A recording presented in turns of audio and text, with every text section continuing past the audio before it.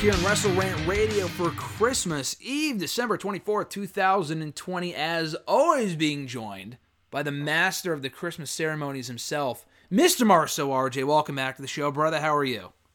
Doing well, GSM. How are you? Doing excellent. In the holiday spirit, it's Christmas Eve. Well, not Christmas Eve as we speak right now, but we're dropping this on Christmas Eve. We're mere days away from one of, if not the greatest day of the year, aside from the birthday of Mr. Marceau, of course, because I know that you'd probably put that at number one. How you feeling? You feeling the Christmas spirit? I'm feeling good. Got Home Alone 2 queued up for tonight. What, is that the 501st time or the 502nd time? 502nd. Ah, okay, 502nd. Where's the Santa hat? I feel like we're speaking over audio right now, but I can't see the Santa hat on your head, like, visually. Oh, it's on. Don't worry. The Santa hat is on.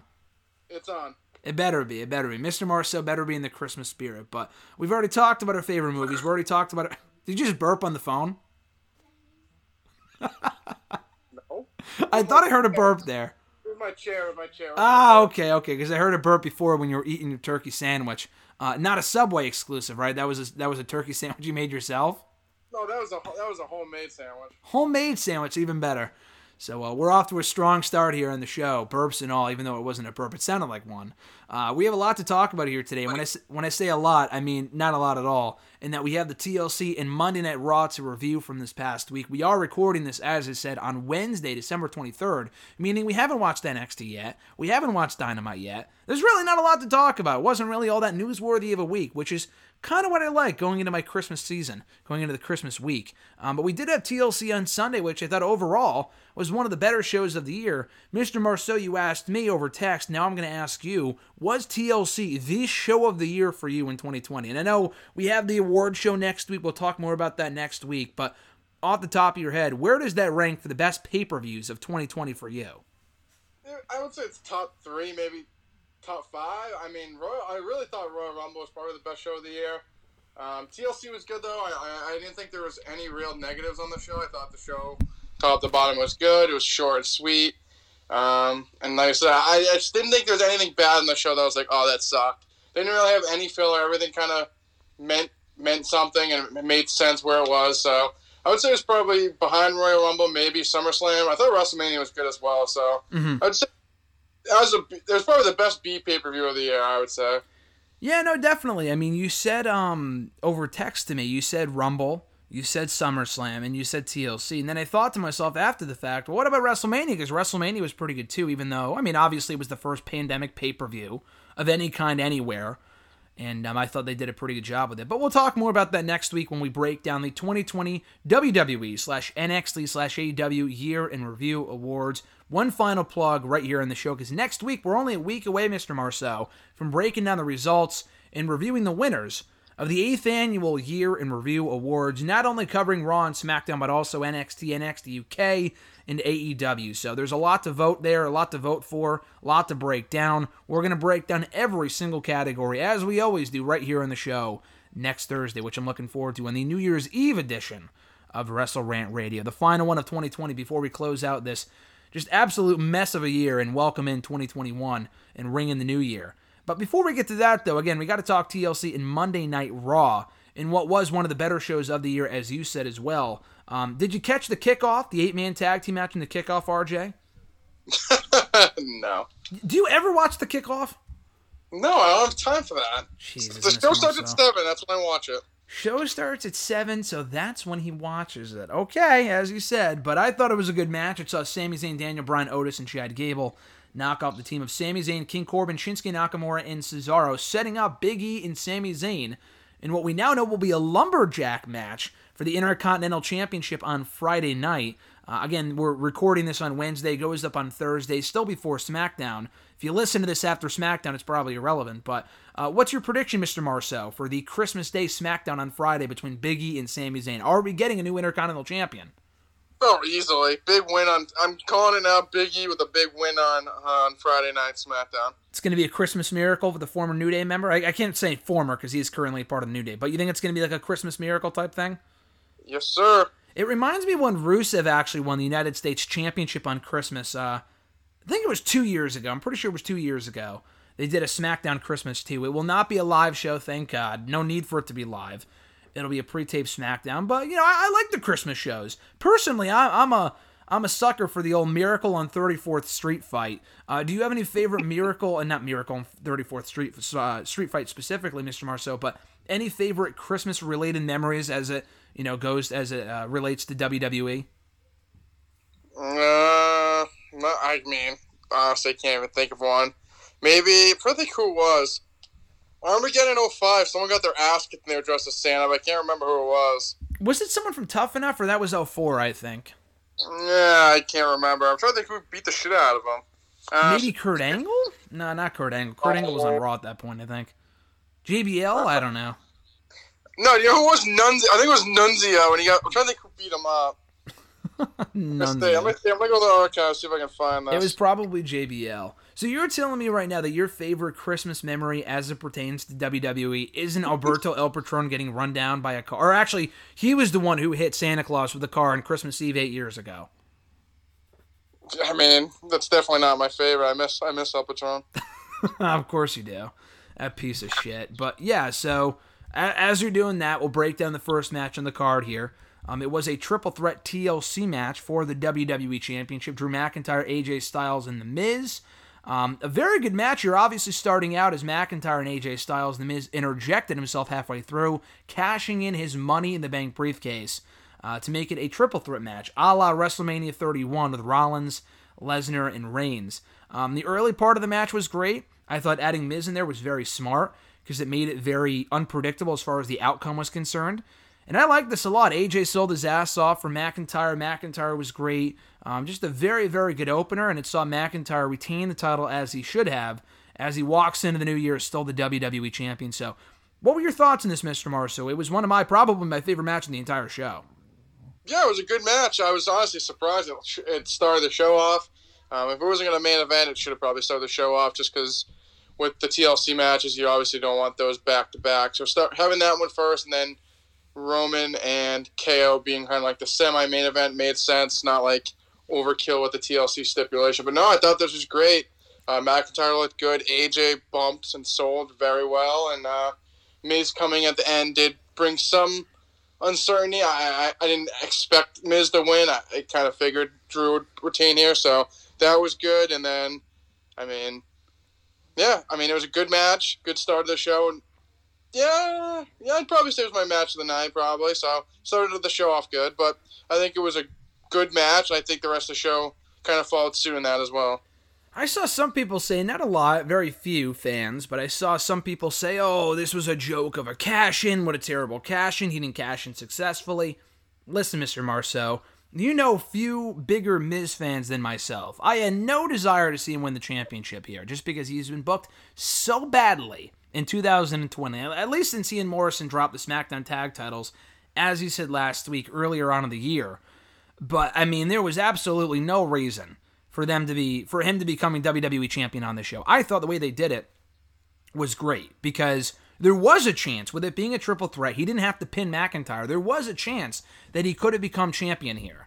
And I thought the way they did this cash-in was great. And yeah, was it a waste of a cash-in? Absolutely. In terms of, it was such a wash of a year for the Money in the Bank briefcase, at least for the guys. I feel like that briefcase is starting to become cursed with how it's been booked in the last couple of years. Oh, completely. The Money in the Bank, not even that. Well, I'm trying to think of the old times. I don't really remember being. I think more of anything now, it's not even that it's cursed. It's just you win it, and then they book you like a loser, and then when you win it, they expect people to care about you, which makes no sense. But lately, couldn't even tell you the last person that cashed in actually was successful. So that's another, bad note on the cash in. But even when people would cash in, they'd be coming off losing streaks, and they're like, "Oh, why do people not care about this person?" Well, they've been losing for the last couple of months, so Jack Swagger. Yeah, exactly. So it's like before they would cash in, but they were losers, so no one cared. And then, when Braun won it, I was hoping he would cash in successfully. He didn't. Otis, who gives a shit? Miz, now it's just coming to a point that they cash in, they just never cash in successfully. Like Baron Corbin didn't, and I don't know. What's the point of putting the briefcase on them? You're not going to the whole point of putting it on them is to give them that chance that they normally wouldn't get and elevate them. But lately they haven't been doing that at all. So we'll see. But Yeah. We'll see, but I mean, I thought, Drew's the one. Drew's the guy, and Miz taking the belt off him, I don't think would have done any good for the WWE. So I have no ill will for him not cashing in. I mean, it's actually benefited the women more than it has the men. You mentioned, or you forgot to mention Brock, but I mean, did it elevate Brock? Obviously not. Brock can't go any higher than he is right now. And he cashed in successfully, but he had no reason to win the Money in the Bank briefcase in the first place. So I would say the real last person to benefit from holding that briefcase, yeah, Dean Ambrose cashed in 4 or 5 years ago on the same night that he won it, won the championship. Did he benefit from it? Yeah, because he became champion and he was the main event guy for a couple months. But like the last real Mr. Money in the Bank that I would say, like having held the briefcase for a long time and that really benefited from it, was Seth Rollins in 2014, cashing in 2015. Sheamus was a joke when he fucking won the thing, like you said. They win the briefcase, and they'll lose a lot, and they expect you to care when they become champion. It's ass-backwards booking. It never really works. And this time was no exception. So I'm glad the Miz did not cash in successfully. And the concept, at least for the guys, has been a complete wash the last couple of years. But I can't say entirely, because you look at the women and how they book them. You know, Carmella held it for a long time. She cashed in successfully, had a decent run. I'm not the biggest Carmella fan, but I thought, the way that she was booked overall wasn't terrible. Then you had Alexa Bliss cash in the same night. She won the championship that night. Didn't really benefit from it, but, whatever. Bayley cashed in the same night. She was champion for a while. This year it was Asuka. Didn't really cash in, but, she cashed in or whatever the next night. Won the Raw Women's Championship from it. Not ideal with the way that the women have held it in the last couple of years. They haven't really had runs with it the same way that Carmella did. But at least they haven't been booked badly and haven't cashed in unsuccessfully like the men. There hasn't been an unsuccessful women's cash-in yet, as opposed to the men. So it's just really weird to me the way they've handled it. It's a complete joke, a complete afterthought at this point. I wouldn't get rid of the match at all. I think it still has a lot of juice. I just think it was a complete waste of the briefcase in 2020. But they actually teased on Raw. We'll mention it right now. The Miz teased on Raw, oh, it was John Morrison who cashed in, so therefore I should still be Mr. Money in the Bank. Please tell me, RJ, that is only just a joke or just a tease. Not even a tease. It was just like a subtle thing, as opposed to like, oh, that's something that we'll actually do going forward and giving the briefcase back to Miz, because I think that would be a giant mistake. Just have him cash in, lose as he did on Sunday, and then just move the hell on from it. Yeah, it's one of those things, like, I hope, like you said, there's just mentioning it and they just don't go back to it. Because it'd be one thing if maybe he, came down, Morrison cashed in and then he got Claymored and then he just lost and you'd be like, well, I wasn't there. He participated in the match for, 10 minutes. So it's, not even, it was, a quick thing and he was just trying to, be like, oh, he actually cashed in, not me. You clearly were a willing participant in this. You were in the match for, 10 minutes, so if they do that, just fucking stupid. He cashed in. He was clearly willing. He wrestled for 10 minutes. I mean, it wasn't like a fluky thing, and then he lost it, and he could just be like a little heel and be like, oh, it wasn't me. You were participating in a match for at least 10 minutes. Don't bitch. So I hope that they don't do it. He lost fair and square. Don't do this to me. He lost. Move on. Yeah. Let's just move on from this, please. We had the SmackDown Women's Championship I almost said cashed in. We had the SmackDown Women's Championship match between Sasha Banks and Carmella here. Very good match, I thought, for what it was. Probably, I'm trying to think, was it the best Carmella match I've ever seen? Honestly, it might have been. I don't know, she's been on the main. Actually, the Nikki Bella matches were pretty good, too, from when she first debuted. Her matches as champion were terrible. The matches with Charlotte and Asuka were no good. But this might have been the best Carmella match, at least in recent memory. And the character, I didn't really care about it when she first came back. Change up the character, it's still Carmella. But you know what? She's actually done very well with it, to her credit. I had no desire to see her win the belt here. I think Sasha should, and hopefully will have a lengthy reign as champion heading into WrestleMania. And that's what we got here. Sasha Banks, still champion following a very competitive match. Carmella looking good in defeat. A lot of suspenseful near falls down the stretch. And honestly, for as bad as they booked, Sasha as champion in the past, I think it actually worked to their advantage here, because people now think that Sasha might lose the championship in any one of these title defenses, because we don't have hope that they're going to keep it on her for a long period of time. So that actually worked to their benefit here. and it ended up being a pretty good match to boot. So I enjoyed this for what it was. No, I enjoyed this match a lot. Probably the best Carmella match I've ever seen. Like you said, those Nikki Bella matches were really good, but I mean, as champion, I understand. I applaud them for trying something new because it seems like since the 4 Horsewomen got called up, it's just been belts all over them. So trying something new with Carmella definitely was something fresh. And I mean, I didn't hate her run. I mean, it wasn't the greatest, but something new, and I wouldn't say it bombed. So having her come back with this new persona, not like I'm head over heels for it, but it's something new, something fresh for SmackDown. I think she's done well with the new part and gimmick. But no, this is a good match here. And like you said, though, Sasha losing or having quick title reigns, it didn't pass my mind that maybe Carmella would win here. Very competitive match. It seemed like Carmella might pull it out at the end, and then Sasha countered and beat her. But no, it's something new, something fresh, and I mean, I can't complain because it's one of the probably, like you said, best Carmella match and probably one of the better women's matches I've seen recently. Do you continue the feud going into Royal Rumble? I mean, what's next for Sasha after this, assuming they save, ideally, in my opinion, Bianca Belair for WrestleMania? I mean, you could run this. You could just do it. The only issue, I'm trying to think. Maybe you could do it at Royal Rumble, but also Royal Rumble's almost another month and a half away. You could do it and then maybe still have Carmella in the Royal Rumble match, but you could probably get away with not doing it again. It's not like she got DQ'd. Yeah, I wouldn't do it again. Carmella lost fair and square. You can just do a rematch on SmackDown and move on, and then kind of shift gears there. But if you have Bianca win Royal Rumble, then what do you do with Sasha? I don't know, but I wouldn't do it again unless it's on SmackDown. Yeah, I've enjoyed this feud for what it is. I'm just trying to think if there's any other feuds they can do with Sasha before WrestleMania that involve Belair. Because it's not like Billie Kay is a credible opponent. Maybe the Riot Squad, I mean, like Liv Morgan or Ruby specifically, but I feel like they're just not at that level. Tamina, no. Natalya, hopefully, no.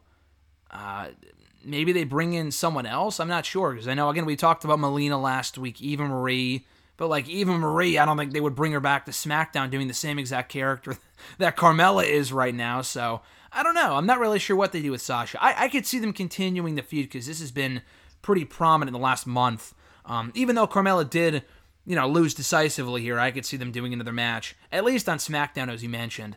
We do have new Raw Tag Team Champions in the Hurt Business, with Cedric Alexander and Shelton Benjamin beating the New Day's Kofi Kingston and Xavier Woods. You mentioned last week what feels like they've had 1 million matches so far, but at least they're always enjoyable, so that is a plus. But this was another entertaining encounter between the two teams on the Hurt Business, once again picking up the win, this time becoming the Raw Tag Team Champions. So I enjoyed this for what it was, the right result, really the only result. The Raw Tag Team division needed new champions. The New Day have really, it's funny, I say they've done it all as Raw Tag Team Champions, but there's no other teams. It's like they've beaten Miz and Morrison before. They've beaten the Hurt Business before, so they kind of had to lose here. But yeah, I like the match. I like the result. I like the Hurt Business being champions going into 2021. So I thought this was exactly what it needed to be. No, great match here. Just like Sasha and Asuka, like we were bitching, like, oh, they've faced 1 million times, but they've always had good matches. I would say the same here with New Day and Hurt Business. They've wrestled plenty of times, but they always put on a good, entertaining match. This was no different. I didn't really understand the Cedric Shelton kind of beef at the end, and then they won. They kind of teased a little tension when Cedric tagged himself in. Not really sure what that was supposed to maybe foreshadow a break down the line. But besides that, I enjoyed the match as all their other ones. And like you said, there wasn't really any other result there could be besides the Hurt Business winning. New Day, they've already beat the other two teams on Raw, so yeah, the belts. But I enjoyed it for what it was, and we'll see what happens with this Hurt Business reign. They've been teasing that tension for a while, between Shelton and Cedric. I don't want to say months, but they've done that at least on 2 other occasions on Raw, where Cedric beat Kofi. Shelton lost to Kofi, and then Cedric beat Kofi, and then it kind of walked off while he was celebrating, and they never addressed it. It was just really weird. So hopefully they're not leading to a Cedric, him breaking away from the group already, right? He's only been with them for 2 months. Yeah, I wouldn't do a break yet, but maybe now that he's with them and he's getting wins, like, he's starting getting a little cocky, and, like, eventually maybe that could be the turn down the line. Like, Shelton could be, like, the MVP. Like, he's been doing this for a while, and, like, that's how you kind of form the tension between them and eventually the breakup. But, I mean, even on Raw, like, his promo, he kind of came off like kind of like a little cocky prick. So maybe that's where they go down the line. But, yeah, that's kind of the only thing about this match that kind of caught me off guard. But, like you said, they've been doing it for a while. So we'll see what happens. But keep the group together. Raw could use the teams. And I think as a stable, they're one of the focal points of Raw and reasons to watch. What a turnaround, though, for Cedric Alexander in 2020. I mean, I thought Ricochet, if anything, would be the one to really rebound from a not a disappointing 2019, but in the latter half of the year, he really did not do much at all after losing the United States Championship. But it was actually Cedric Alexander. He was the one who entered 2021, or rather 2020, as a complete loser, coming off the failed push in the feud against AJ. And I say fail just because he never beat AJ, never really did anything after that. And it was a complete afterthought on the show. And now he's one half of the Raw Tag Team Champions, and he's doing, amazingly well as a heel. So it's been pretty cool to see his evolution as well from the beginning of the year to right now. No, yeah, I've always been a big Cedric guy, Ricochet as well. So when they had that little team, didn't really seem like they were ever going to get that right push. And then when they broke them up, then Heyman came in and seemed like Cedric was one of his prize pushes with Murphy and Aleister Black, and then once that kind of moved aside, he just, I wouldn't say, basically got buried. I mean, the guy was never on TV. Then he was getting his ass kicked by the Hurt Business, then eventually fought with them. But yeah, his 2020 started very bad, and then he kind of capitalized at that. And I mean, something new, something fresh. So it's not like another old veteran they just bring out and stroll out there to get popular. So no, I'm proud of Cedric. I think he's had a great one of the most breakout years for anyone on WWE. So then we had the WWE Women's Tag Team title matchup. Asuka and a mystery partner taking on the then champions Nia Jax and Shayna Baszler. We said it last week. We figured it would be Charlotte Flair. Really, no one else made sense from the Raw Women's division. Sure enough, it ended up being Charlotte, the first time we've seen Charlotte on WWE TV since June. I like Charlotte. I'm glad she's back. I think the division needs her. The problem isn't with Charlotte. I'm not sure if I said this last week or not, but it's all about the overexposure. Flair's biggest problem this year, last year, really any year, was the fact that they constantly feature her on the show. And I think Charlotte, her promos can be definitely robotic. People have said that. I mean, I completely agree. Her in-ring work is second to none. She might be the best. I don't know if she's the best in-ring women's wrestler in the entire company. I mean, I like ahead of Bayley and Sasha or even Becky, but she's up there, and she's an absolute star. The problem is that before she took time off earlier this year, she was on Raw every week. She was on NXT every week. She was on SmackDown sometimes. She was sometimes on all three shows in one given week. And I said the same thing about Sasha and Bayley. The overexposure, no matter how good you are, can absolutely be a detriment. So I'm really hoping that's not an issue again going forward. And again, I say that, but she returned to TLC. She was on Raw on Monday night, and now she'll be on SmackDown on Friday defending those tag titles. So what the fuck am I even saying? It doesn't even matter at this point. They're already going back to that problem. But listen, I'm glad Charlotte is back. The match was decent. It was not bad. Probably one of, if not the best match that Jax and Shayna have had, from what I've seen anyway.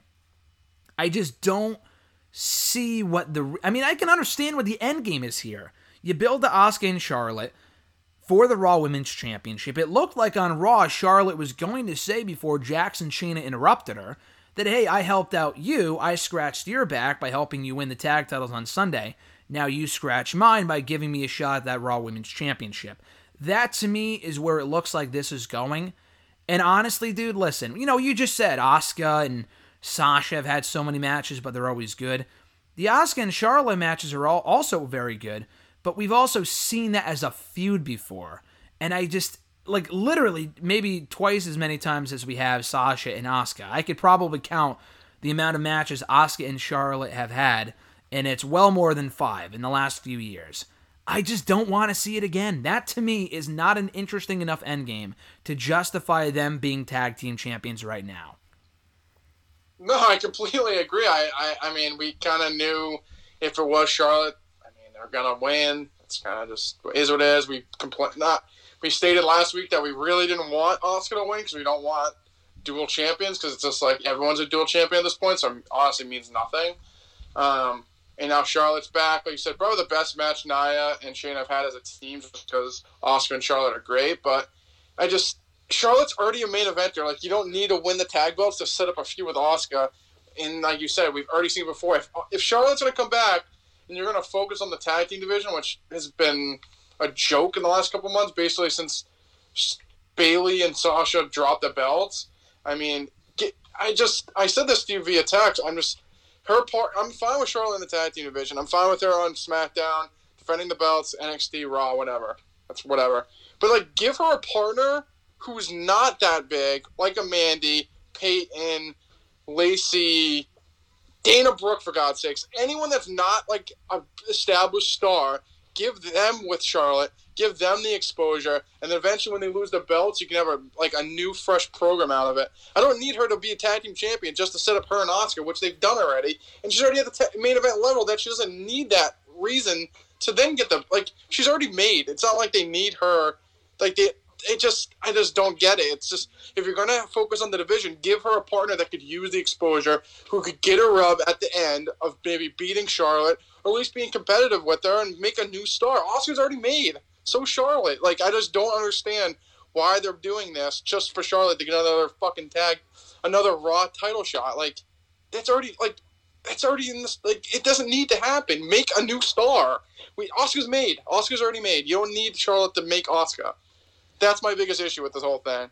Yeah, no, I really like Charlotte in the tag team division too, just because it's something new, it's something we haven't seen before, but I completely agree. I mean, I was saying, or at least thinking about a year ago, I think she and Lacey Evans would have been a great team. They kind of interacted a bit in the Women's Rumble.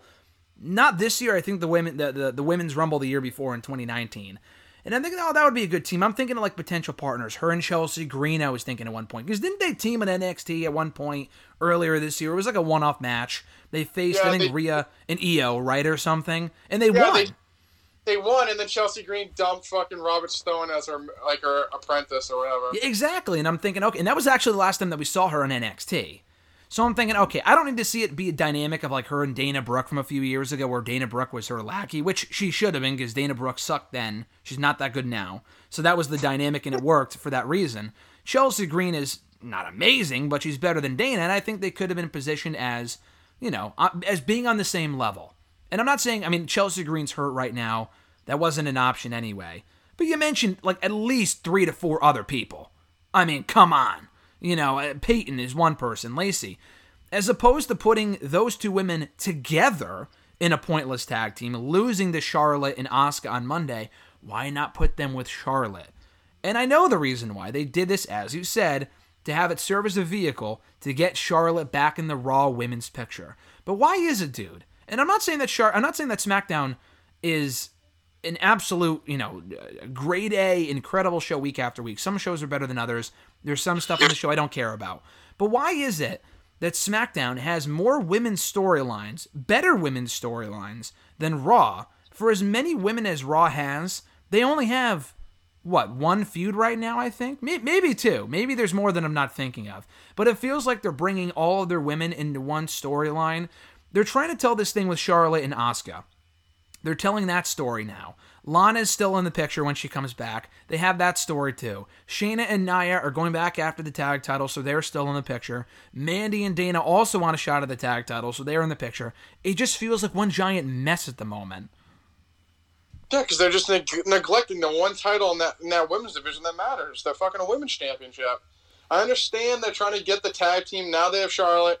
I get it. She's the star, so if she's gonna be in that division and the champion, you're gonna broadcast it, and she's going to be on all the shows, and I'm fine with that. But if you're going to do it correctly. Don't have Charlotte team with someone that's already made, because it doesn't matter. Because the real issue is they're using it to set up a title match, which she doesn't need anyways, because she's been champion fucking 13 times in a span of 4 to 5 years. So give her a partner that isn't made, make them fucking mean something, and then when they eventually break up, that person will be a star, or at least someone of some kind of bigger status than they are now. Like I said, if she teamed with Lacey, Peyton, Chelsea Green, if she wasn't hurt, Dana Brooke, any of these people that we've named, they'd be bigger stars after teaming with Charlotte for months than they are now because they're fucking practically all losers. So Raw, we only have fucking Asuka and Charlotte. I mean, I guess Nia is a veteran, but I wouldn't really say she's a star. And Shayna, and Shayna's good for what she is, but she's not really been made either. So it just, it's like if Becky came back for say, like I wouldn't want her to team with like Bayley or Sasha. Like give her someone new, and then they can build them up. And then when the eventual break means something, then they get that person over, and then you have another star. They're just like, oh, we have Asuka and fucking Charlotte. No. Make more stars. Because Raw has none besides Asuka if Becky comes back and Charlotte. They're the only ones that matter on Raw. I had two ideas for what they could do with Asuka at WrestleMania that don't involve Charlotte, but I want to get your 2 cents. Let's say they don't do Charlotte and Asuka one-on-one at WrestleMania. I don't like that idea. We've seen it a million times. Yes, the matches are always good, which is, at least there's that. But we've seen Asuka beat Charlotte before. We've seen Charlotte beat Asuka God knows how many times. She beat her for the SmackDown Women's Championship. She ended her undefeated streak. How many more fucking times can you do this match? I'm not interested in that. And they have enough women where they can do more matches at WrestleMania. And yeah, on paper, does Asuka and Lacey Evans interest me? Not a lot right now. But if they built her up to that point, maybe it would make sense for WrestleMania. Could you do... actually, I have a third option too. But I have 3 different matches they could do at Mania that don't involve Asuka and Charlotte one-on-one, maybe a third person, but I want to get your 2 cents, Mr. Marceau. What do you think, or what do you think they should do with Asuka at WrestleMania? Well, you're going to give me your options first, or are you just asking me in general? I'll give my options. Should I give my options now, or should I wait until after you? Give me your options first, and then I'll repeat what you're going to say. You're just stealing my ideas. Is that what you're saying? Okay, how about this? I'll give you my ideas, and I'll see what your feedback is and whether you like them or not, okay? All right, so one option is, again, this isn't ideal, but as opposed to doing Asuka and Charlotte one-on-one, they're clearly going to get to that at some point. I don't know if it's going to be the Rumble. I would be surprised just because they're still tag team champions right now. Unless they drop the belts next week or on Friday, maybe, who knows. They're clearly going to face the Riot Squad, because what other people do they even have on SmackDown that are a team? So they should have just announced that. But anyway, so you could do Asuka and Charlotte at WrestleMania, but you throw in Rhea Ripley. I think Rhea Ripley should go to Raw just because I feel like they need that star power right now. Yes, they have more women than SmackDown. SmackDown could use another woman or two, but they have Bianca. I feel like she's kind of the star on the rise, so she and Ripley kind of cancel each other out if they're on the same show. I would put Ripley on Raw. Maybe have her win the Women's Rumble. I would have Bianca win the Rumble, but Ripley's an option too. She's done all that she can in NXT. Lose to Raquel again on the way out. Have her leave NXT. She wins the Rumble, or maybe she wins a chamber match or whatever. So you do Asuka, Ripley, and Charlotte at Mania, because they're going to want to shoehorn Charlotte in there somehow. And the reason I say Charlotte should be in there is because Ripley and Charlotte have that history from earlier this year. She never beat Charlotte one-on-one. She never even pinned Charlotte to win the NXT Women's Championship. They never tied up that loose end. They got to do that at some point. She goes on to Mania. She pins Charlotte to win the Raw Women's Championship. Maybe you turn Asuka back into a heel after that. You do Ripley and Asuka. That is one option that I like, that I would like to see at WrestleMania. Option 2. This is a lot less likely. Shayna means absolutely nothing right now. Shayna Baszler, that is. She means absolutely nothing. But because Asuka beat her for the tag title, maybe we can get Shayna and Asuka out of this. And then that leads into, and again, I'm not confident that this is going to happen at all, the return of Ronda Rousey. And you can do Ronda Rousey and Asuka at WrestleMania for the championship, which is at least the prominent match. That's option 2. The third option that I just thought of, who I completely forgot about was even in that division because she hasn't wrestled in ages, would be Alexa Bliss. Now, from an in-ring standpoint, would it be a great match? Probably not, especially given Asuka's character. Alexa Bliss is his character, not Asuka. But at least Alexa Bliss is a pretty prominent figure right now on Raw. She's probably the most interested I am in any female performer on that show. Actually, it's not even close. So that would be an option as well. Alexa Bliss and Asuka for the Raw Women's Championship, which I don't think is a match they've done before. I mean, they've done the match, but it's not a feud they've done before. And then maybe Bray Wyatt and her can have all the gold or whatever the fuck. So those are my 3 options. A, do you like any of those options, Mr. Marceau? And B, if not, do you have any that you would rather see instead? I like option A and C. not a big Rousey guy, so I'm kind of out on B. I didn't think so. Okay. But no, I mean, realistically, I'd rather just be for option A, Asuka and Rhea. But I mean, like you said, they got to shoehorn Charlotte in there somehow. I mean, so look no further than WrestleMania 35. I mean, come on. That was Becky and Ronda. The story was there, and they just shoehorned Charlotte just to get her in there. I know. Yeah. Which is awful, but yeah, I mean, I think at least like you said, I would have Bianca probably win the Rumble. But maybe you can have Rhea be like, it's just down to her and Rhea. So then it's like, oh, like, well, I was second, and then, I don't know, maybe do Elimination Chamber, and then she wins that. And then, like I said, she can shoehorn Charlotte in there somehow because it's going to happen eventually. But I like that option. And then you said for option 3, yeah, I mean, Alexa's been great with her. Like you said, her character is way more interesting than anyone on that show. Maybe The Fiend, and that's it. So I'm so down for that. We really haven't seen her wrestle with this new persona. I mean, she beat Nikki Cross a few weeks back.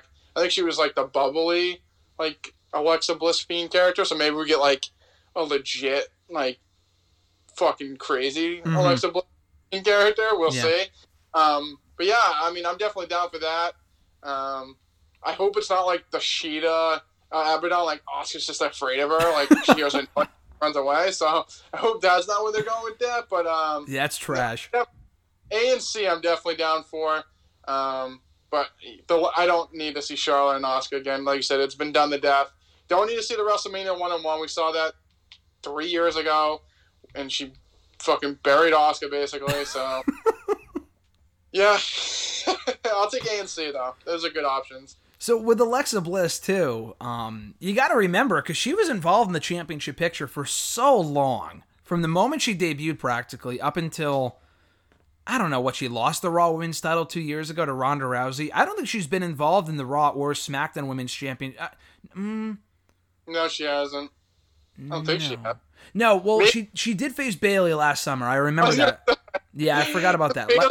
When Bayley was burying everyone on SmackDown, she had to face her at least once. So yeah, she did. No, but even before that, it was before Bayley turned heel. It was not. I mean, this summer too. And Nikki Cross was really the focus this past time. But I'm talking about the previous summer they had, I don't know if it was 1-on-1 or if it was the handicap. I think it was a handy. They had a couple matches last year and Bayley won. So other than that, though, that was not a lengthy feud. And Alexa lost every time. She hasn't held either one of those titles in over 2 years. So I think she's due. And I'm not even saying that's what they should do. It's just an option, like I said. So, like I said, anything is better than Asuka and Charlotte 1-on-1. Not that the matches, I mean, I can't say that. Be careful what you wish for, because then they're going to give us like Lana and Asuka. Lana's going to come back and ask for a title shot, because she didn't get her title shot at TLC, so I really hope Lana has nothing to do with those plans. But anything is better than Charlotte and Asuka 1-on-1 again. I'm just so done with that. Back to TLC, though. We get to another TLC match, the second TLC match on the show. Universal Champion Roman Reigns knocking off Kevin Owens in what was a great match. My only real nitpick of this is, as you said to me over text, and I completely agree, way too much interference. This was interference city at TLC, between the first TLC match and this one. I mean, Jey Uso got in and got involved the first 5 minutes and came back like at least another 5 times. I don't know if it made Roman look weak, but like, listen, he's a heel, so I get it, but... And then they obviously did it to set up the Friday match, the steel cage match between Roman and Kevin Owens, so I kind of get it in retrospect. It was just a little annoying as a match. I hate interference and stuff like this. It reminded me of TLC 2015 when the League of Nations came in a few times with Roman and Sheamus, and it's happened a bunch. It's happened a lot over the years, but this was still a very good match. Great storytelling. We never thought for a second that Kevin Owens was going to win. Not for a single second, but I thought he looked great in defeat. He came close on a few different occasions, and he kind of lived up to his keep fighting mantra. So I thought all around this was a great piece of business. Yeah, I mean, I thought it was a good match, but just the fucking interference. Like I said, I don't know if it per se made Roman look... Like, interference in general makes Roman look weak. I just think how quickly it was and how long it lasted, it basically made it seem like Roman needed Uso to help him win. And I would understand, like, maybe at the end he came out and, like, helped Roman a little bit, but, like, he was involved, like, the whole fucking match. It was like Roman needed Uso to beat the shit out of Owens the whole match. After SmackDown, they, like, beat the tar out of Owens and had no, like... He wasn't even selling any injuries. Like, he was, like, fresh as a daisy on Sunday. So that didn't really make sense when they focused all of SmackDown on Friday night. of them basically just beating the holy shit out of Owens. And then 2 nights later, he's fresh as a daisy. Didn't really make much sense either. But, I mean, Roman's the most interesting guy in the company right now. I mean, I think you could put him with some jobber, and he can make it work at this point. So, it was a good match. Like you said, I don't think it was ever in doubt Owens was going to win. I just would have laid off as much interference as there was. I knew Uso would get involved, and I liked that dynamic with him and Roman, but I just felt like it happened so quickly. Like, it was like 5 minutes of the match, he's already interfering. I'm like, clearly it's not going to end that quickly. And then he came back, and then it was just too much interference for my liking. I'd rather have Owens or Roman, like, be dominant the majority of the match. At the very end, it seems like Kevin might pull it out, and then Jay comes out and helps Roman, and Roman wins. Like, they didn't need, like, 30-minute match or how long it was to have Jay involved in 75% of it. Just didn't make. And I felt like it kind of made Roman look a little weak because he needed Uso like the whole match to help him out. I would have just had a small interference. I just hate interference in general, but for heels, if it's small and quick, I'm fine with it. But it just seemed excessive. No, I agree. It definitely was excessive. It made sense with the story that they're telling. I thought it made the match suffer, but again, I get it from a storyline standpoint with the story they've told up to this point and what it's where it's going come Friday SmackDown. So again, we're recording this on Wednesday. People listening to this after Friday would know better than we do. But where do you think this is going? Is this leading to a Kevin Owens-Roman match at the Rumble too? Maybe Kevin Owens wins on SmackDown. It is a steel cage match, so he doesn't have to pin Roman. I'm thinking Kevin Owens wins. I feel like he has to win one at some point. And Roman doesn't, Roman hasn't lost at all since he came back. So it would be a big deal. It would get that big Christmas feel-good moment, whatever, that we kind of mentioned earlier with Big E winning the Intercontinental Championship potentially on Friday. So Kevin Owens escapes the cage. Does that then lead into Kevin and Roman again at the Rumble? Or does, for example, Daniel Bryan come back, combat the interference from Jay, and then we get Roman and Daniel at the Rumble, which I like. The only problem with that is that I feel like, listen, I really want Roman and Daniel. I think it'd be perfect for the Rumble just because of the history they have of that pay-per-view. I really want Goldberg and Roman at that pay-per-view, and the only reason I say that is because if we don't get it there, it makes me really scared that they're going to save it for WrestleMania instead, because they're going to do it at some point, and it's going to be in the next couple of months, and it's probably not going to be a fucking Elimination Chamber, and they're not doing any Saudi shows anytime soon, it seems. So, where do you think this is going? What does the future of this feud hold, Mr. Marcel? Well, the match on Friday, is it for the belt or no? No, I think it's non-title. Okay, so yeah, I mean, like you say, maybe KO wins there. I just think if you do KO if KO wins and then they do it at the Rumble, then we're definitely getting Goldberg and Roman at WrestleMania, which I don't want. I would do Goldberg. I said this last week. I would do Goldberg and Roman at the Rumble. Just like a nice, like, advertised big match. Do it at the Rumble. Roman wins, LOL. Then we move on. He's winning regardless. See, we know he's not going to lose the Goldberg. So it's just like, do it at the Rumble. Like, the Rumble, it just adds another, like, big marquee match to the show. Like, obviously the Rumbles are, like, what people watch for, but that's, like, a good title match. Like, supposed to be WrestleMania last year, pandemic, whatever. Do Goldberg and Roman there. Could be a good little title match. Bump up those numbers a little bit on the network. We move on. I don't need Roman and Goldberg at WrestleMania. Like, people are going to watch WrestleMania. They're not going to watch his fucking Goldberg and Roman Reigns are on. I would just do Goldberg and Roman at Royal Rumble, then do Daniel and Roman at WrestleMania. Will that happen? Probably not. We're probably going to get and Goldberg at WrestleMania, and Roman will win, LOL, and then we'll move on. Yeah. But I wouldn't suffer. I wouldn't just run through opponents the next couple months just to set up Goldberg and Roman. Like, do that now, and then you can have, like, a good feud, and maybe Daniel is the one that beat Roman. And it would make I mean, Daniel's already made at this point, but, like, it'd be big for him to beat Roman for what he's been booked as. But, no, like, if Goldberg, and I'm fucking throwing everything out. Goldberg's not winning. He wasn't going to win at this year's WrestleMania, so why would he win this time, He's got a new documentary. I don't know. Maybe to set up a rematch for SummerSlam where Roman wins the belt back, which would make absolutely no sense. I don't know. Stupid. Stop giving them ideas. Don't do it. No thanks. Listen, I want to see that match, just not at WrestleMania. Like, there's certain things that you want, but just in certain times and places. That's one of them. I mean, it would be fun if they didn't do the match at all. Hey, if they did Daniel and Roman at the Rumble, and then they did like Big E at WrestleMania, hey, no Goldberg involved, save Goldberg for another day in time. That's fine by me. I just don't need to see it at WrestleMania. No, thank you. So we get to the main event on this show, which I was surprised main evented, but we now know why. The Firefly Inferno match between The Fiend, Bray Wyatt, and Randy Orton, which was basically an Inferno match, except with no fans.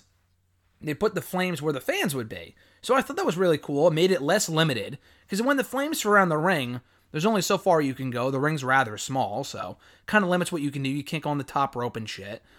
This way I thought was just a lot easier. It looked a lot better. It made sense with the story that they've told. Listen, am I going to call it the best match of the year? No. But given my expectations, I thought this was quite good, honestly. I enjoyed this for what it was. The stipulation absolutely helped it, because it would have been just a bore fest like WrestleMania 33 or the Extreme Rules, the Payback House of Horrors match, or even the No Mercy match from a few years ago. Those were all boring as hell. This was easily the best match these two have ever had. They made it work. I thought the finish was great. I mean, yeah, they put a dummy on fire. They lit the dummy on fire, so it's like, okay, we know it's not actually him. But what do you expect for him to actually be burned up to a crisp? Like, I don't know what you expect, and it made for a cool visual. And Bray Wyatt was actually on fire when they did the finish, because then he got back in the ring and ate an RKO while he was on fucking fire. I thought that was awesome. That looked cool. And then Orton burning him up, whatever. I thought it was a cool visual. You see it in movies all the time. WWE is no different. It depends on who they do it with and, you know, what the story is. For here, it made sense. So I like this a lot. And honestly, it might not be a stretch to say, and there's not a lot to go off of, but it might have been the best Inferno match that this company's ever done.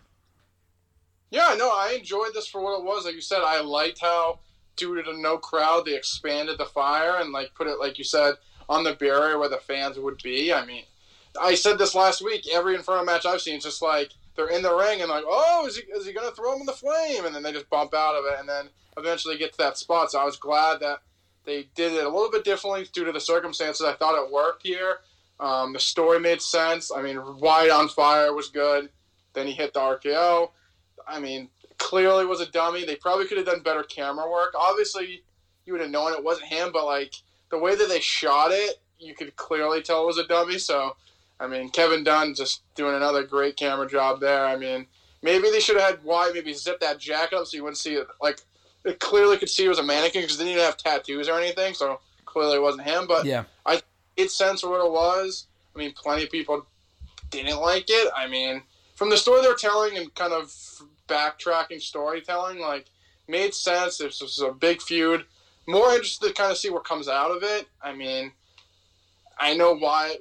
I mean, he's clearly going to come back, but I'm kind of interested to see what they do with it. I mean, I don't think it's in the same Fiend character, maybe a little bit differently. I mean, it's obviously the best thing that's been on Raw in a while, this whole Randy and Bray feud. So I'm definitely sunk my teeth in it. Every time I see him or Fiend on, I know it's going to be something worthwhile watching. So it's going to lead to something big. I'm just really interested to see what they do.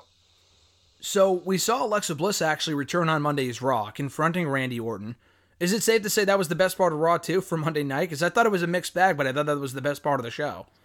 Oh, hands down the best part of Raw. After I saw that, I just shut Raw off and watched the football game. Cause well, you didn't watch the Miracle on... it wasn't even a Miracle on 34th Street Fight. It was just the regular six-man tag team match that they advertised as a street fight that didn't get hardcore until the final, 30 seconds of the match. Yeah, I didn't see it. Her Chiefs are doing well, though, this season. Yeah, they didn't play on Monday night, but yeah, they're doing good. I mean, I'm like, you know what? TLC was good. Like, reports are they WWE's been pissed about the ratings. Like, maybe they'll turn around. It just felt like normal Raw. Maybe they're waiting for the new year to just spice it up. But especially coming off the ending of TLC with that big angle, like, clearly they did that to hook people. Mm-hmm. I mean, I think the Randy, Alexa stuff kind of came off of that well. Like, they did more storytelling and it added to that story, but it just it felt like everything else on Raw was just your normal Raw. Like, nothing new, same old shit. They did do, I will say though, they did, I don't know if this was a good thing though. They did. I'm laughing. What? It was so bad. I'm laughing still. They did give a lot of people mic time, and It was not good. it wasn't good. That's why I'm laughing, because maybe maybe they were trying to give more people mic time to like see what they can do, but either the fed lines or just the bad delivery. Dude, I mean, listen. everyone got a promo and they weren't good. Listen, I don't think it was a case where they were saying, hey, we're going to give you more mic time to, see what you can do on the mic. I think they were doing more of that earlier this year, honestly, during the pandemic when it first started, because those early Raws from the PC were actually quite great from a promo standpoint. AJ was killing it. Taker was killing it. Edge, Orton, they were cutting some of the best promos of their fucking career. Seth Rollins, Kevin Owens. The list goes on and on. You can tell when a promo was scripted and when a promo was not scripted. I can tell you wholeheartedly right now, every single one of those promos that you heard on Monday, at least the first hour of promos that I thought were just atrocious, were absolutely scripted. Do you think Mandy Rose came up with that line where she said that Nia Jax looked like Rudolph with a nose job? I mean, I almost turned off the show at that point. I think it was like, I'm dying. But the thing is, I think there's like a common misconception, like if their promos are scripted per se, then they're bad. I just think it's also the delivery, like you said. I'm assuming those Rollins and Orton and KO, like those promos were probably scripted. Yeah. But like they presence and delivery to get them over. Well, yes. Like, I like yeah. Andy, but like I just felt like everyone, they were fed terrible lines, but the delivery as well, like it was a bad line, but the delivery was so bad that it made it even come off worse. I just think maybe they gave these people more freedom to see what they had and fed them these shitty lines. But it's also up to you as a performer to make the lines at least sound authentic, sound compelling, appealing, make me give a shit, and they did none of that. Like you said, the Rudolph line alone, I'm just like, can I watch? Like, I knew Randy was coming out soon, so I had to watch Raw because I didn't want to miss him. Listen. Then they made me sit through 2 hours of Raw until I finally saw Randy. That's the worst part. Then I shut the show off after that. Raw made me sit through these shitty promos for 2 hours just so I could see Randy Orton in a 5-minute segment, which was the best part of the show. I completely agree with you that it's not, if it's scripted, it sucks. If it's real, it's great. I agree that's not always the case. Like, that Orton Bliss promo was, do you think Alexa Bliss was coming up with that stuff on the spot? Absolutely not. She obviously was scripted, and it wasn't bad because it worked for the story they were telling. And her delivery has gotten better, too, because when they first started doing the Fiend stuff with her, it came across a little cringy, but she's gotten a lot better at it. Orton's mic, promo skills this year have been very good overall. I agree with you that it's partly on the performer, but there is zero way. You give that reindeer line to literally anyone, dude, and they're not going to be able to make it work. Like, it was just bad. Mandy Rose is actually pretty good. Dana Brooke sucks. I mean, anytime she has a mic in her hand, I'm like, oh, God, here we go. And I'm just trying to see if she can outdo herself in terms of how much worse it's going to be than the last time she cut a promo. And she was once again abysmal on Monday. And then Nia Jax is like that look on her face like, oh my God, I can't believe she said that. And it's like, dude, just shut the fuck up. Like, just stop. Like, it was really bad. That whole segment was really, really bad at the start of the show this week. And then you had Riddle out there. Like, it's not even the women. The men were awful, too. Riddle was like, oh, you gotta sit back and watch. I don't know. He was like making some weed joke or something. He went on for like 5 minutes making this long, elaborate joke that just wasn't funny. And I'm like, oh my, what is this? It was really bad, so. I forgot who else had promo time. They had the Nightmare after TLC. I liked what they did last week with that. This week it was just bad. Oh, the Nightmare after TLC. Ha. Like, dude, who cares? This is supposed to make me care about the 6-man tag team match main event. Give me a break. The show was bad. So we forgot to really talk about it last week, but the last thing I really want to get into here, because then, of course, after all those promos, it's like, oh man, it can't get much worse than that. And then you see Ricochet lose the T-Bar, and it's like, okay, it can. But overall, the show is a mixed bag. There were some things that I liked, but the common denominator right now is that the ratings are worse than they have literally ever been. Like, ever. Like, we're talking early 90s, mid 2000s, back in 09 when the show sucked. The show might be better now than it was then, but the ratings have decreased so substantially in the last 5 to 10 years, it's not even funny. So they are now, I don't know what the rating was for Monday this week. It probably went up coming off the pay-per-view, but not hundreds of thousands more, I don't think. And it doesn't matter if there's a good football game on or not. There have been good football games on Monday nights for years. That does not make a lick of a difference, because they were doing these ratings in the summer too, when they had no opposition, which is even worse, and they think they have an excuse now. But the ratings are worse now than they've ever been. They pulled in 1.5 million viewers last Monday. That is so embarrassing, it's not even funny.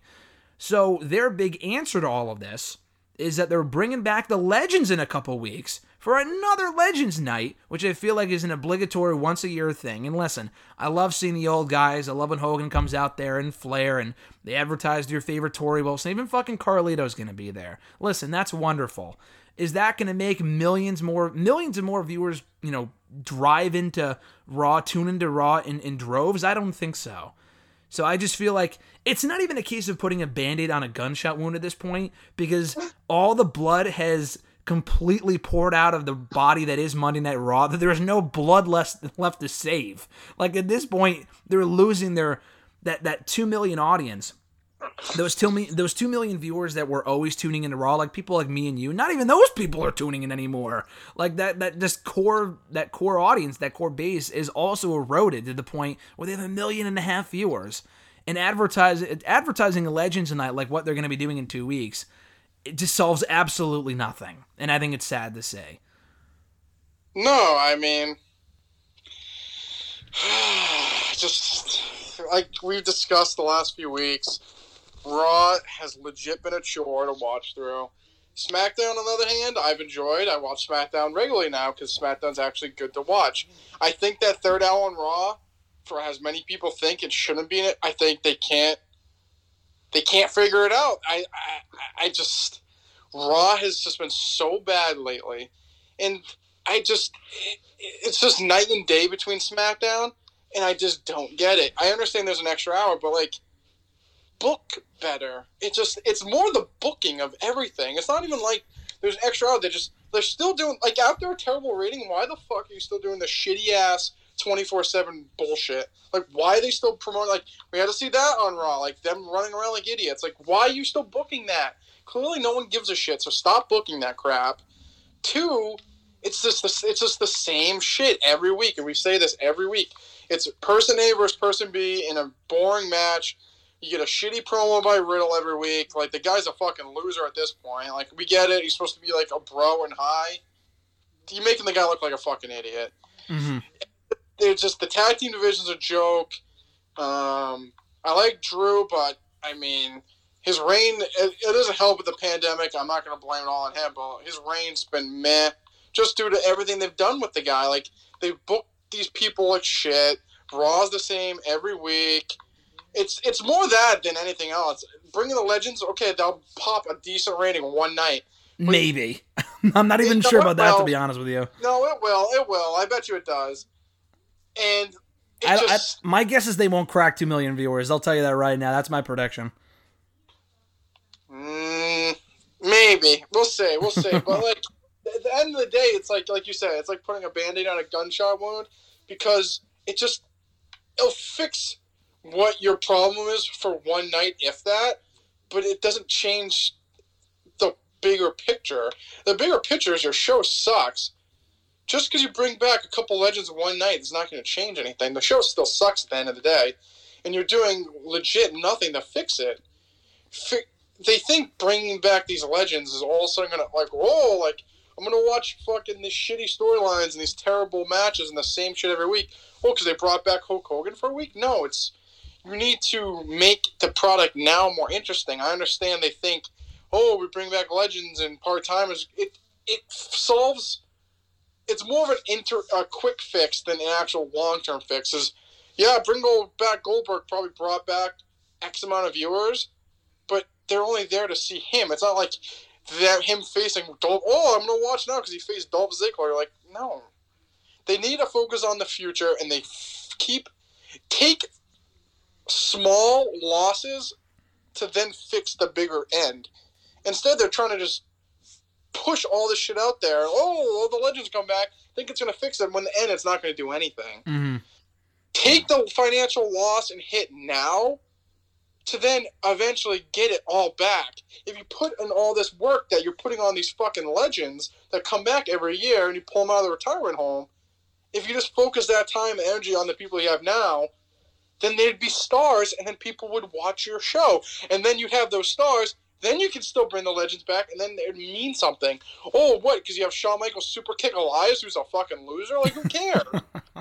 It's so quick thinking that it's just so, like, I understand they're losing money and they're losing viewers, but you need to take that loss now and then you could eventually turn it around. Just because you're pushing the legends out there for 1 week, that doesn't make the show better. It's just going to continue to go down and down and down until you actually make a fix that people will care about. What happened to Worthy Authority? That lasted a fucking sip of coffee. Hey, at least the McMahons weren't on Raw this week saying that again. At least that was the positive. I was expecting. I was honestly fully expecting Vince to appear on the show this week, saying something along those lines. Yeah, I mean, it's just the show is just like this week's Raw. I thought it might be different, especially coming after TLC. It was kind of like the SummerSlam. Like after a good SummerSlam, I'm like, oh, like Raw's gonna be better. No, it sucks still, and it's still that bad. They're thinking just sucks. Like take the hit now and fix the problems. Because then down the line, if you fix those problems, your show would be good and people would tune in. If we just keep pushing out the same shit, then you push out one Legends week, it's still not going to fix the problem at the end of the day. At the end of the day, your roster's not that good. You have a good roster of wrestlers, but there's only like 2 or 3 people that actually mean anything. That is the problem. But they don't think that. They think if they bring back Shawn Michaels and he super kicks Elias in 2 weeks, that all of a sudden it's going to pop a big rating. But then the next week... I love that example. Because it's going to happen. Yeah. Or, like, he'll get hit in the head by a guitar by Jeff Jarrett. Like, no one will care. But then, like, that doesn't make these people any better because you're just not doing... It's a broken record at this point. The companies they just need to think smartly. I mean, it's Vince. Let's face it. It's Vince McMahon. Without Vince there, I think it's a lot better of a situation. I'll even give them the pandemic excuse because if you're not really hardcore into wrestling, yes, has the show suffered a lot since there's no crowd? Yes, I'll agree on that. So I'll give them some slack on the pandemic, but it's also you're putting out shit content. So it's like the hardcore people are the only ones that are going to watch, and that's not even like I would consider myself a hardcore viewer, and I don't even really watch Raw. Couldn't tell you the last time I watched Raw through to through. It just there's always something on there that I don't care about, or just repeat city that I don't need to waste my time watching. They need to focus on what they have, build up, and make new stars. How many fucking times do we have to say it? You can't. What are they going to do when Goldberg and Undertaker are dead? They're going to be screwed. They're going to be trying Elias out there to be working with these people. And the Oh, yeah. Elias will be a household name after getting super kicked by Shawn Michaels 8 years in a row. Elias and Jackson Riker. Forgot about Jackson Riker, too. He beat Great Metallic on Raw this week. Just that. I love that. I like Angel Garza. It's like, okay, like pushing him. Like that's like a small glimmer of hope, but then they do so much other stupid shit that it was like the show will never change. Yeah, I just don't get it. And the thing is, though, I got to play devil's advocate here because to their credit, they have built up some stars in the last couple of years. Like, I can't say they haven't built up anybody. Like, obviously, they made a start at Drew McIntyre. He's had a great 2020, I would say. He's become not a household name, obviously, but like a main event player in this company in 2020. But like, beyond him, though, you really got to be scratching the bottom of the barrel. It's not like, when they said, oh, we're going to give you what you want, they did give us what we wanted in certain respects. But the problem is that long term, I mean, you look at WrestleMania 35, dude. Look at WrestleMania 35. They gave us what we wanted with WrestleMania 35. We are a year and a half removed from that show. The 3 biggest people on that show that they gave us what we wanted were Becky Lynch, who's no longer on the show because she got pregnant. And that's not the company's fault, but the thing with Becky Lynch is like, okay, I mean, again, we can go on this, we can do an entire episode about this, but like, okay, you don't have Becky Lynch anymore. Who is there to kind of fill in the void? To kind of make it seem like a seamless transition? Nobody. Not even Asuka means anything. She's a loser. She's been the Raw Women's Champion for most of the year, and I could not give... I don't think Asuka's ever meant less than she does right now in this company. So that's one issue. Kofi Kingston, they gave him his grand moment. He was champion for 6 months. He immediately went back to main event tag team purgatory. And I'm not talking about main event like WWE title picture. I'm talking about main event the E show of the WWE. And then Seth Rollins won the title. His babyface push was completely flopped. For, again, that was other reasons too. And he's no longer on the show right now either. For other reasons that aren't, the problem of the company. But it just goes to show you need other people to kind of help fill in the void when these people aren't around. If Roman got hurt again, this company is so screwed, it's ridiculous. Like, that guy has single-handedly carried SmackDown for the latter half of 2020. Drew McIntyre has carried Raw for most of 2020. Bray Wyatt, Alexa Bliss I enjoy. I like the Hurt Business. But for every Hurt Business, there's a Retribution. I mean, come on, man. Why is that still a thing? Why is Retribution still on my show, giving me just nausea every time I see them walk out to the ring with the camera flicking, going back and forth and stuff? It's ridiculous. And, I think you just summed it up right there. Shawn Michaels super kicking Elias the week after on Raw, the first Raw 2021, is not going to solve diddly shit. And it's just amazing to me. I really just don't understand it, so... That's Raw for you in a nutshell, I guess. Yeah, I completely...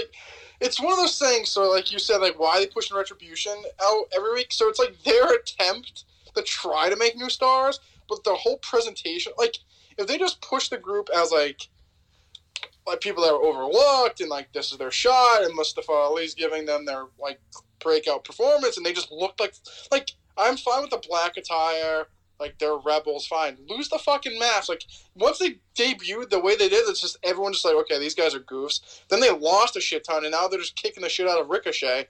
So it's like, if they just made them, like, we were overlooked, and now, like, we're joining Mustafa Ali, and now we're going to, like, be big-time players, and they actually went on and won something, and they're actually dominant, and it's just, like, the way they presented them off the bat, they were screwed from there, and they haven't recovered since. It's like they tried, but the way that they try is just so... cartoony, and it's like stupid. It's like mid-90s like thinking with like the fucking gimmicks of like regular daytime jobs, like the plumber and the fucking goon, and just like stupid shit like that. Like, in theory it could work, but the way they present it sucks, and they've neglected the women's division. Like, yes, I feel like Alexa Bliss is one of those women that we didn't even see really in NXT, and she flourished. Carmella, I would say the same, but besides the Four Horsewomen and Asuka, lately, we haven't seen anyone. Like, they have the women. I like Peyton Royce. They broke up Hill and Billie Kay just to put her in another tag team, which makes no sense. They just, like, make new stars. And they, like you said, especially with the men, now that they don't have Seth there, now that Kofi Kingston's basically just another guy, mid-carder, Daniel Bryan really hasn't been on the show since the pandemic. If Roman was out, SmackDown would be in deep trouble. Deep trouble. That's 3 E's on deep. Like, they would probably just push Goldberg at this point because they have no one else. Braun was, like, a nice little buffer, but, sheesh. They need Braun could have been bigger, too. They screwed the pooch on that. Him losing the Roman and Brock so many times, he could have been, like, the solid big man that you could push if necessary, and he'd be, like, another big-time player if they needed him, and they just screwed the pooch with that. Mm-hmm. His WWE Championship or Universal title run was a fucking flop. Dude, the iron was ice cold when they struck on that one. Ice cold. It was fucking glacial. It was in the snow when they struck on that one. So, we've discussed this a lot. Strike when the iron's hot. They've failed to do that with a lot of new people. Rollins, Roman, that's KO. I'd give them that. Besides that, they've really screwed the pooch, Daniel Bryan as well. But the women especially, besides Asuka and the Four Horsewomen and Alexa Bliss, there's not really any stars. Bianca has the potential. Rhea's got the potential when she eventually gets called up. I think Peyton's got the potential if they give her some time. NXT Women's Division has a ton of potential as well. So they have the pieces there.